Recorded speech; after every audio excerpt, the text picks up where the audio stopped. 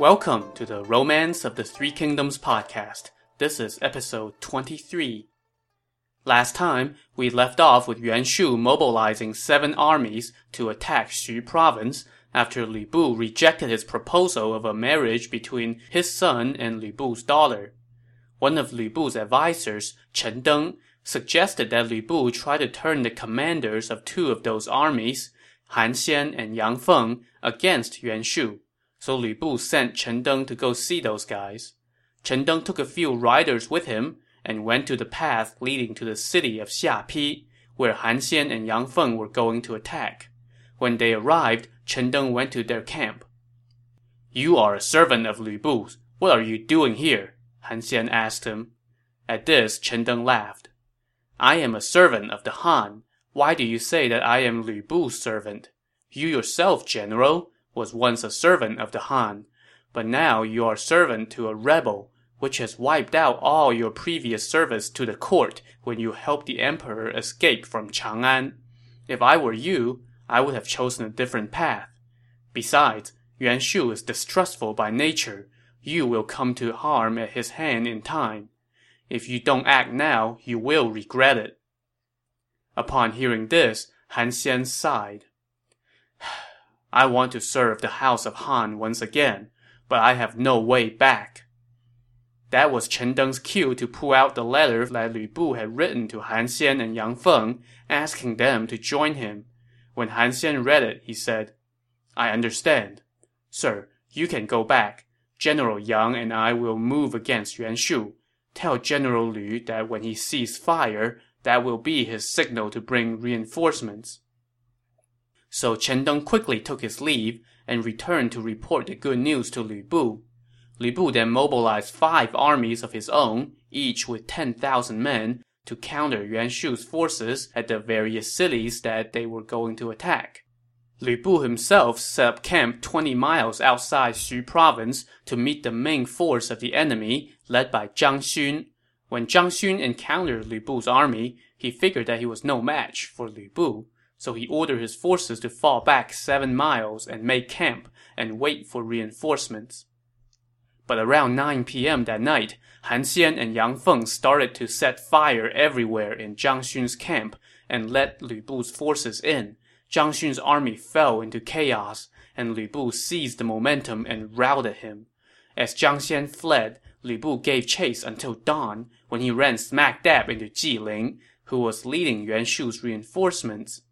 Just as the 2 sides prepared to engage, Han Xian and Yang Feng swept in with their men, and that sent Jiling's army running. Lu Bu then continued to pursue when another army appeared from behind the hills, sporting imperial regalia. There were streamers adorned with dragons, phoenixes, the sun, and the moon, feather standards with the key stars of the 4 quadrants and the 5 directions of the earth, as well as the gold mace, the silver battle axe, the gilded axe, and the white yak-tail command banner.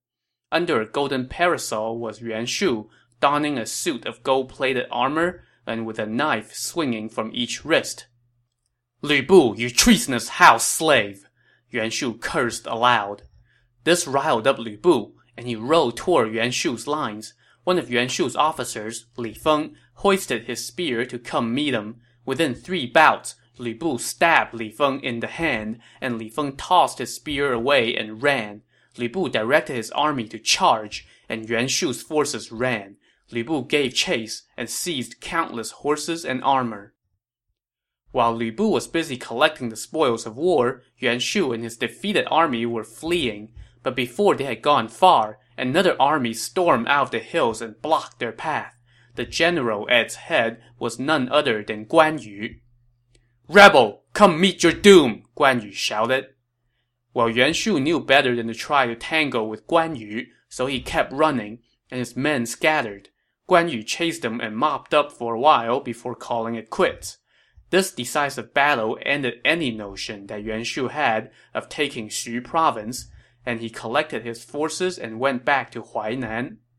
Lu Bu, meanwhile, invited Guan Yu, Han Xian, and Yang Feng to Xu province, where he threw a huge party to thank them and rewarded all the troops. The next day, Guan Yu took his leave. As for Han Xian and Yang Feng, Lu Bu recommended them as protectors of 2 counties in the Shandong region. He had wanted to keep them in Xu province, but Chen Deng's father, Chen Gui, was against it.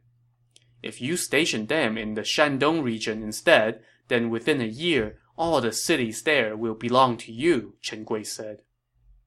So Lu Bu consented and sent the 2 officers to their assigned counties instead, where they were to wait for the official appointments from the court.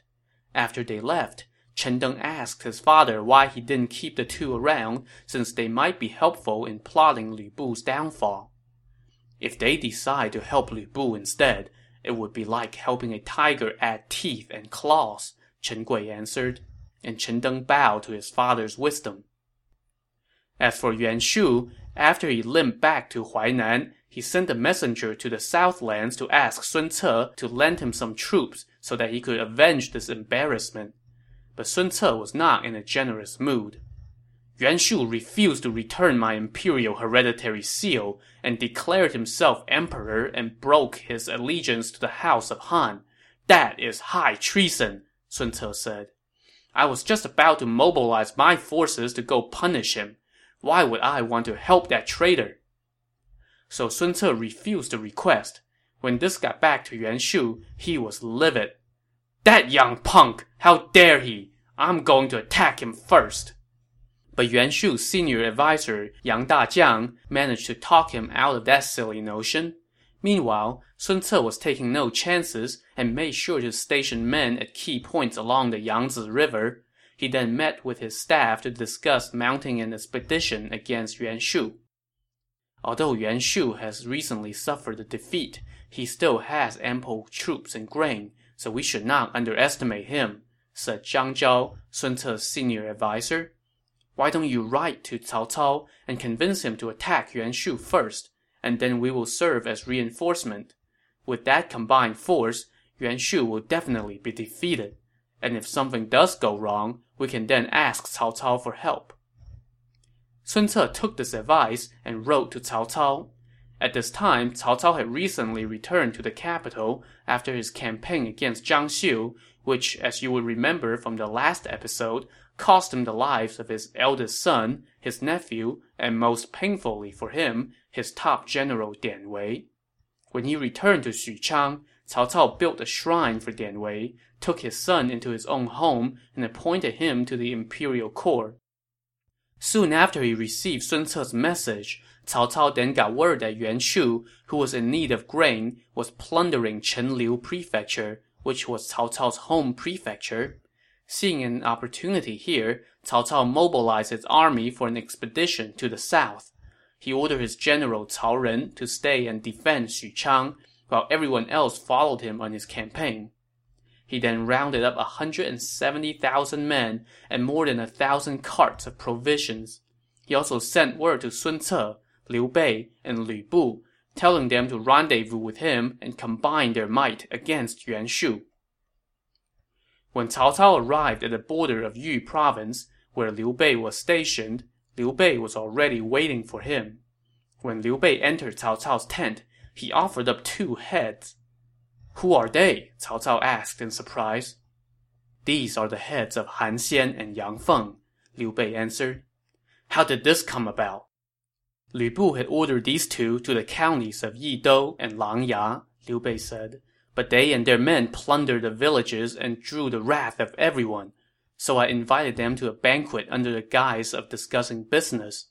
During the banquet, I threw my cup down as a signal, and my brothers Guan Yu and Zhang Fei killed them, and all their men surrendered. Now I have come to ask for your forgiveness. Sir, you have rid the country of an evil. That is a great service, not a crime, Cao Cao said. He then rewarded Liu Bei handsomely, and they together traveled to the border of Xu province. There, Lu Bu came to greet them, and Cao Cao heaped lots and lots of praise on him. He appointed Lu Bu general of the left, and promised to send the seal of office once he's back in Xuchang. This gesture delighted Lu Bu immensely. Cao Cao then stationed Lu Bu's army on the left and Liu Bei's army on the right, while he himself led the main force in the middle, with Xiahou Dun and Yu Jin serving as the vanguard. When Yuan Shu heard that Cao Cao's army was approaching, he ordered the general Qiao Rui to lead 50,000 troops as the vanguard to go meet the enemy. The two sides met at the borders of Shouchun. Qiao Rui rode out and tangled with Xiahou Dun, but was stabbed to death within 3 bouts. The rest of Yuan Shu's vanguard fled back into the city. Just then came more bad news. Sun Ce had sent a navy to attack the west side of the city. Lu Bu was attacking the east side, Liu Bei was attacking from the south, and Cao Cao was coming from the north with 170,000 men. Yuan Shu immediately assembled his advisors and generals to figure out what to do. Shouchun has suffered from flood and drought for several years, which has caused food shortages, his senior advisor Yang Dajiang said. And recently, we have been at war, which has disrupted the lives of the people and drawn their ire. It will be difficult to resist an invading army. Why don't we leave a force at Shouchun? They won't need to fight. They just need to stall until the enemy runs out of food, at which point their soldiers will revolt. Meanwhile, your majesty can lead the imperial guard across the Huai River. That will put you in familiar territory while dodging the thrust from the enemy. Yuan Shu heeded this advice, so he left 4 generals and 10,000 men to defend Shouchun, while he took the rest of the men, as well as the entire treasury, and moved across the Huai River. As it turned out, Yang Dajiang was exactly right. With 170,000 men in his army, Cao Cao was burning through provisions like crazy. Compounding the problem, the surrounding districts were also suffering from food shortages, and they could not spare anything. Facing an imminent disaster within his own camp, Cao Cao naturally wanted to take Shouchun quickly. But the generals that Yuan Shu had left in charge of the city refused to go out and give battle. The stalemate went on for more than a month, and Cao Cao's provisions were all but gone. So he wrote to Sun Ce and managed to borrow 100,000 bushels of grain to tide them over. But he did not distribute this food immediately. One day, the granary officer, a man named Wang Ho, went to see Cao Cao about the food crisis. "We have a lot of mouths to feed and not much grain. What should we do?" Wang Ho asked. You can distribute provisions in smaller rations to tide us over," Cao Cao answered. "But what if that makes the soldiers angry?" "Don't worry, I have a plan to deal with that." So Wang Ho did as Cao Cao ordered and doled out smaller portions. Cao Cao secretly sent men out to check the pulse of the men in various camps, and sure enough, everyone was grumbling and accusing Cao Cao of cheating them. So Cao Cao secretly summoned Wang Ho. "I need to borrow something from you to quiet the malcontents. Please do not refuse," Cao Cao said. "What would your excellency like to borrow?" Wang Ho asked. "Your head, so I can put it on public display." Wang Ho was shocked. "But I'm innocent," he said. "I know you're innocent," Cao Cao answered. "But if I don't kill you, the soldiers will revolt. After your death, I will take care of your family. Do not worry." Before Wang Ho could say another word, Cao Cao summoned the executioners. They took Wang Ho outside the tent, beheaded him, and hanged his head on a pole for all to see, along with an announcement that read, "Wang Ho cut back on rations because he was stealing from the granary. He has been dealt with according to military law." So now that justice has been done, the discontentment died down. The next day, Cao Cao sent out word to the commanders of his forces. "If you do not give it your all to sack the city in 3 days, you will all be executed." And to show that he meant business, Cao Cao went to the foot of the city walls to personally supervise the siege. As the siege commenced, arrows and rocks rained down from the top of the city walls. The action was so fierce and deadly that 2 of Cao Cao's lieutenants tried to back away. When he saw this, Cao Cao drew his sword and killed them both on the spot, and then he got off his horse and helped transport soil to fill in the moat. The sight of the prime minister getting his hands dirty compelled all the troops, from generals to the lowliest foot soldiers, to give it all they had. This proved too much for the city's defenses. Cao Cao's men stormed up to the top of the walls and released the drawbridge, and the main army flooded into Shouchun. The 4 generals that Yuan Shu had left in charge of the city were all captured in the fighting that ensued, and Cao Cao had them all executed in public.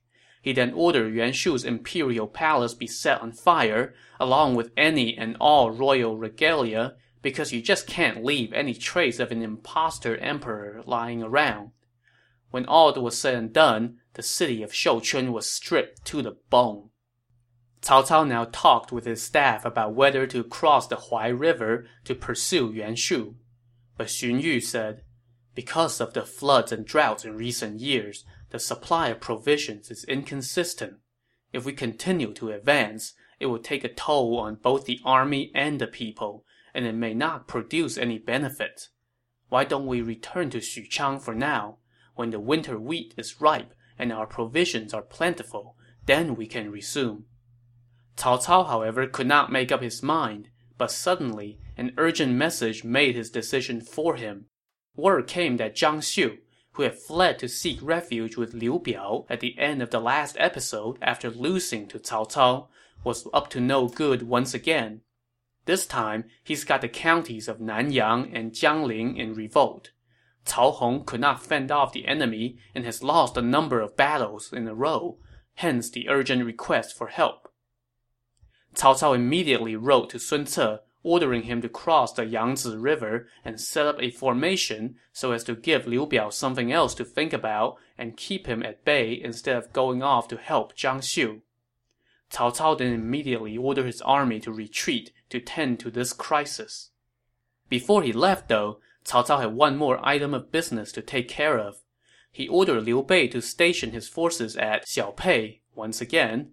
He then ordered Liu Bei and Lu Bu to kiss and make up and to agree to help each other out going forward instead of being at each other's throat. After this, Lu Bu led his forces back to Xu province. Cao Cao then said to Liu Bei in private, "I am stationing you in Xiaopei because I am digging a pit to trap a tiger. If you would discuss this matter with Chen Gui and his son, everything will no doubt go as planned, and I will lend you a hand as well when the time comes." After this, Cao Cao led his troops back to Xuchang. When he got there, he received a little bit of unexpected good news. It had nothing to do with Zhang Xiu, however.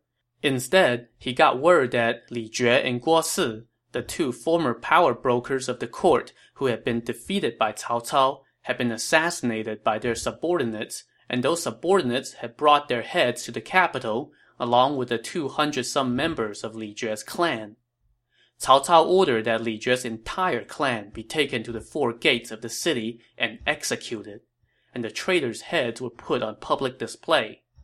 Since nobody was a fan of Li Jue and Guo Si, the people all rejoiced, and the emperor assembled all the officials for a feast to celebrate the official end of a dark chapter and the return of quote-unquote peace. The 2 guys who killed the traitors were rewarded with generalships and ordered to defend Chang'an. After the celebration, Cao Cao reported to the emperor that Zhang Xiu was in revolt and needed to be put down. The emperor then personally saw Cao Cao off in the 4th month of the year 198. Cao Cao left Xun Yu to hold down the fort at Xuchang and to coordinate the troops, while he himself set off with his main army. As they marched, the wheat in the fields along the road were ripe for harvest, but the farmers were all in hiding since Cao Cao's army was passing through, and in case you hadn't noticed in the 20-some episodes of our podcast so far, wherever an army was on the move, there was a strong likelihood that chaos would follow, so everybody was just going to stay as far away as they could. Seeing this, Cao Cao summoned the leaders of the nearby villages and the officials of the various hamlets. He told them, "By the decree of the emperor, I am on an expedition to pacify rebels and to rid the people of an evil. I have no choice but to march during the time of harvest. Wherever we pass, if anyone in my army, regardless of rank, tramples any of the fields, they will be executed. Military law is strict, so you should go about your business without fear." When they heard this, the people thanked Cao Cao happily and crowded around the approaching army to show their appreciation. And it looked like everyone in Cao Cao's army got the memo. Whenever soldiers marched across wheat fields, they dismounted and carefully held aside the wheat stalks with their hands. The guy in front would not let go of the wheat stalks until he had passed it on to the guy behind him, and no one dared to step on so much as a kernel. But then one day, as Cao Cao was riding on his horse walking down the road, a turtle dove flew out of the fields. This startled Cao Cao's horse, and it sprinted off, carrying him into a nearby wheat field and trampling a good-sized patch of wheat stalks. Once he managed to regain control of the horse, Cao Cao summoned his first secretary and asked him to assess the penalty that should be handed down. But you're the prime minister. How can we talk of punishing you? The first secretary said. If I break the rules I myself set down, then who would follow them? Cao Cao said. At this, he pulled out his sword and looked like he was just about to slit his own throat to carry out the rightful death sentence. Everyone around him, of course, immediately rushed over to stop him. His advisor Guo Jia said, According to the spring and autumn annals, the law should not apply to those in the highest positions. Your Excellency is commanding the army. How can you commit suicide? Well, Cao Cao considered this for a while, and then he said, Well, since the spring and autumn annals say so, then I will spare myself the death penalty. He then used the sword to cut off his own hair and threw it to the ground. Let the hair take the place of my head, he said. He then ordered a soldier to carry that hair to every unit in the army and tell them, The prime minister trampled wheat. By law, he deserves to die, but in this case, he has cut off his hair instead. So if you were a soldier in Cao Cao's army, if you weren't taking his order about not trampling wheat fields seriously before, you definitely were paying attention now. Later, someone wrote a poem about this incident. 100,000 silver wolves, 100,000 warrior hearts, can one man's words command this vast army? When he sheared his locks in lieu of his head, the depths of Cao Cao's craft were plain to see. So basically, the poet was calling the whole thing an act, saying that Cao Cao was just putting on a show to make sure his orders get taken seriously. That is certainly the most obvious interpretation, especially since the novel wants to depict Cao Cao as this crafty, Machiavellian character. But I think if you look a little deeper, you might also gain a measure of respect for the man here. Cao Cao, after all, was prime minister, and no one would dare to question him if he just gave himself a pass in this situation. And the other thing to keep in mind is that cutting off your hair was no small thing. People back then, even men, did not cut their hair. According to Confucian principles, the body was a sacred thing, given to you by your parents, and to take a blade to any part of it was sacrilege. So what Cao Cao did was no small gesture. I think this incident, along with the earlier incident with the poor granary officer, are among my favorite descriptions of Cao Cao in the novel, because they show us a lot of different dimensions to the man, both good and bad. Alright, that's all the literary analysis I'm doing for now. Back to the business at hand. Zhang Xiu got word that Cao Cao was on his way, so he sent an urgent dispatch to Liu Biao to request backup. He also led an army and the officers Lei Xu and Zhang Xian to go meet Cao Cao. When they lined up, Zhang Xiu rode out, pointed at Cao Cao, and cursed. Your virtue and honor are fake. You are without shame or integrity. Are you anything more than a beast? Cao Cao did not take kindly to this constructive criticism, so he sent out Xu Chu to shut Zhang Xiu up. Zhang Xiu sent Zhang Xian out to counter. After just 3 bouts, Xu Chu cut down Zhang Xian, and Zhang Xiu's army was routed. Cao Cao pursued them all the way to the walls of Nanyang. Zhang Xiu ran into the city, closed the gates behind him, and refused to come out. Cao Cao then began a siege. However, the city was surrounded by a wide and deep moat, making it difficult to get close, so Cao Cao ordered his men to begin moving soil to fill the moat. He also had them fill sacks with dirt and combined them with straws and sticks to make a crude ramp against the city wall. He also erected a ladder for peeking into the city. As all this was going on, Cao Cao personally rode around the city and observed for 3 days. He then ordered his troops to pile up earth and bramble near the corner by the west gate and massed his men there, getting ready to scale the wall in that section. Inside the city, Zhang Xiu's advisor Jia Xu saw this commotion and said to his master, "I know what Cao Cao is up to. We can play along." I noticed that he rode around the city for 3 days. He saw that the earthen wall on the southeastern corner had patches of different colors, which told him that it was hurriedly built and not very sturdy. Also, the barrier of spikes and branches in that corner is half-wrecked. His intent is to attack there. Right now, he is making a lot of noise in the northwest corner to try to draw us into concentrating our defenses there, and then he will try to stage a surprise night raid on the southeastern corner. "What should we do then?" Zhang Xiu said. "That's easy," Jia Xu answered. "Tomorrow, gather your best soldiers, feed them well, and equip them lightly. Have them lie in ambush in the houses in the southeast end. Have the residents of the city dress up as soldiers and pretend to be defending the northwest corner. At night, if Cao Cao's men scale the wall by the southeast corner, let them in. Once they climb into the city, sound the alarm and spring the trap, and Cao Cao will be ours." Zhang Xiu did as Jia Xu suggested, and Cao Cao's scouts soon reported back that Zhang Xiu had massed his men on the northwest corner, while the southeast corner looked empty. "I've got him now," Cao Cao said. He ordered his men to prepare the equipment for scaling walls. During the day, he only directed his forces to attack the northwest corner. That night, around 9 p.m., he led his top troops to the southeast corner. They scaled the wall and cut through the barrier of spikes and branches. When they saw that there was no one around that section of the city, they all poured in. Just then, an explosive sounded, and Zhang Xiu's men sprang out of hiding. Cao Cao's forces quickly turned and tried to retreat, while Zhang Xiu personally led an army in pursuit. Cao Cao's army was routed and retreated out of the city and fled for many miles. Zhang Xiu chased them until dawn, at which point he led his forces back inside the city.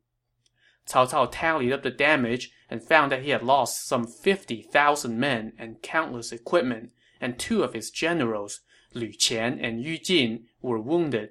So Cao Cao outsmarted himself into a bloody nose. Inside the city, after Cao Cao fled in defeat, Jia Xu advised Zhang Xiu to write to Liu Biao and ask him to lead his forces to cut off Cao Cao's route of retreat. When Liu Biao got the letter, he was just about to mobilize his army, but he then got a report that Sun Ce had stationed his troops at the strategic location of Hukou. "This is Cao Cao's scheme," said Kuai Liang, one of Liu Biao's top advisors. "Right now Cao Cao is on the run. If we do not attack him now, we will regret it later." So Liu Biao left Huangzu to defend the various points of entry into Jing province, while he himself led an army to Anzhong County to cut off Cao Cao's escape route. When Zhang Xiu heard that Liu Biao had mobilized, he and Jia Xu led their own forces to go attack Cao Cao as well. Meanwhile, Cao Cao's army was retreating slowly. When they passed by the Yu River near the city of Xiangcheng, Cao Cao suddenly started to cry aloud. Everyone was surprised and asked why. "I am reminded of the loss of General Dian Wei in this area last year, and that made me weep," Cao Cao said. He then ordered the army to halt and conduct a memorial service to mourn Dian Wei.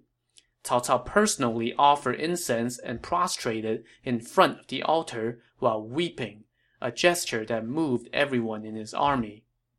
It was only after he had finished mourning Dian Wei that he then mourned his nephew and eldest son, as well as the rank-and-file soldiers who perished in that fight. Even his horse, which had died from arrow wounds from that fight, received a sacrifice. The next day, a messenger arrived from the capital with a message from Xun Yu, warning Cao Cao that Liu Biao was blocking his path of retreat.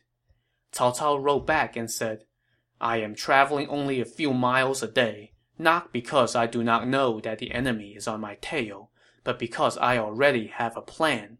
When I arrive at Anzhong County, I will defeat Zhang Xiu for sure. Have no worries." To see what tricks Cao Cao has up his sleeve this time, tune in to the next episode of the Romance of the Three Kingdoms podcast. Thanks for listening.